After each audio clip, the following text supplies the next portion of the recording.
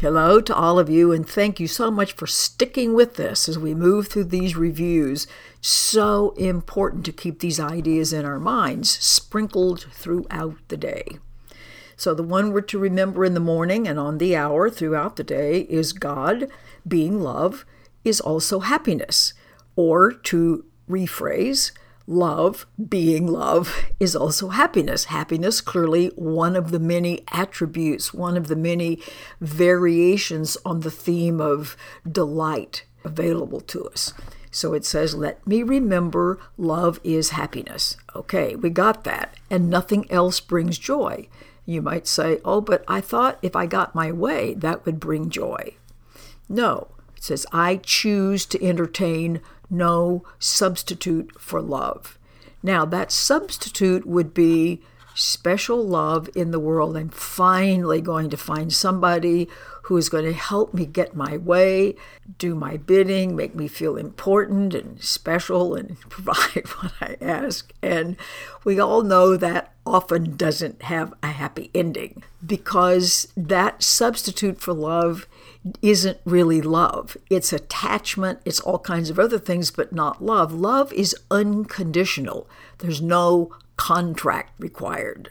So I want to choose to entertain no substitute for love, because it's a very shabby, unsettling substitute, as everyone finds out sooner or later.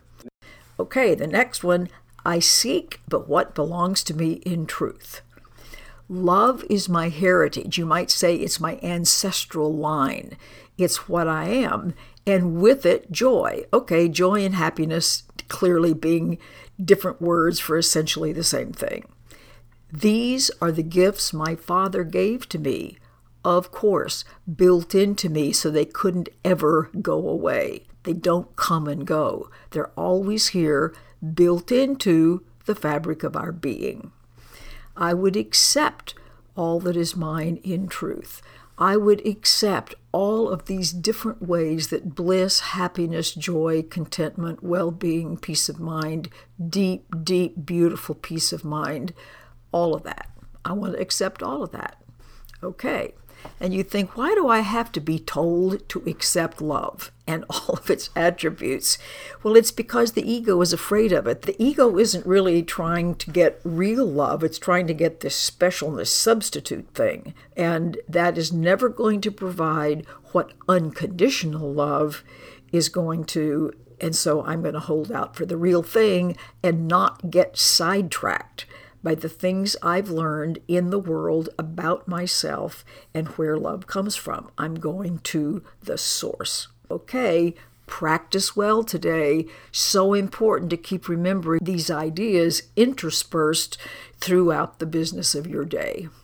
Talk to you tomorrow. Goodbye for now.